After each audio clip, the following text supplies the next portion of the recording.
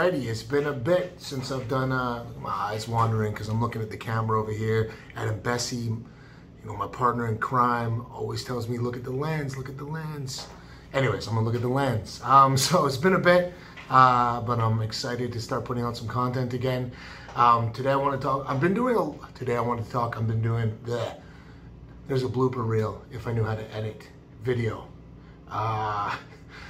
Today I wanted to chat about something that's come up a lot. I've been involved in quite a bit of, some detailed analysis of analytics and helping some businesses really understand, is their website performing? Is it generating them business? Is there really value in them updating it or paying to get a new website built? And, sometimes the answer is yes, sometimes the answer is no.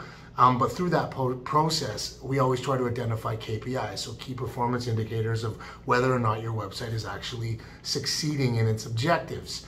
A lot of businesses, have websites that were built 10 years ago, and they don't know. So, we usually get analytics installed and then start digging into that data to figure out what's going on.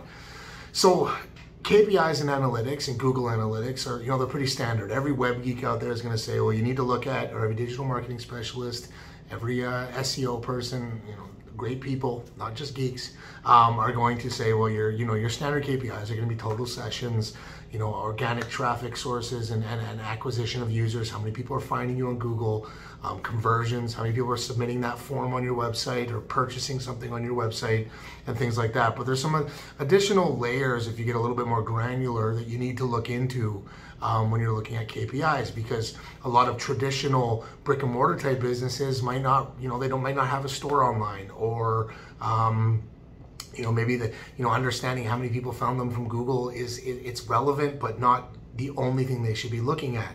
And I wanted to speak to kind of one conversation I had recently with a business who, they have a website, they're a mechanical repair type business, and they have a contact form on their website, but their type of clientele, the demographics, you can't debate it, are not the type to fill out a form on a website. They're the type to pick up the phone and call and ask a question.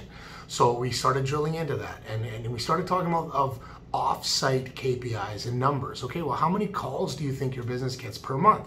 And we kind of set that benchmark. Okay, there's 75 calls a month. Now let's look at the contact page on your website where the phone number is listed, and your additional information on how to reach you and your email address and things like that, and kind of benchmark that data. So right now we're getting, you're getting 75 phone calls. A lot are probably from Google, just Google My Business. A lot are from Yellow Pages and things like that. But we do see that there's people going to the website. So there's 50 unique visitors to the website that continue on and go to the contact page. So let's benchmark that number, and let's benchmark your total calls.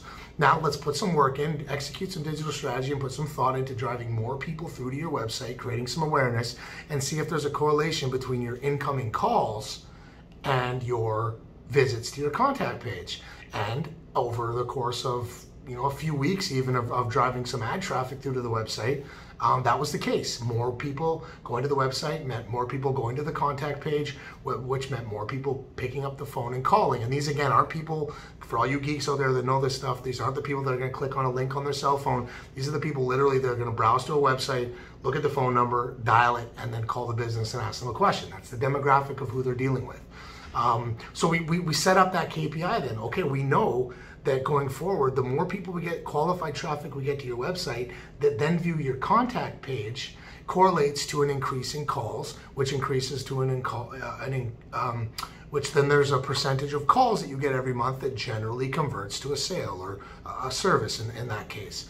So looking at KPIs is, you can take your standard KPIs, unique page visits, unique visitors, unique page visits, sessions, time on page, sources of traffic and things like that. But sometimes you need to get a little bit more granular with looking at your KPIs, because depending on the sector you're in and the target demographic and the customer base and how they interact with your business, your website might be supporting you and you don't even know it. And there's ways to increase business without having to go down the traditional digital road of saying, well, we need to get more conversions to a contact form, because that just might not work for you.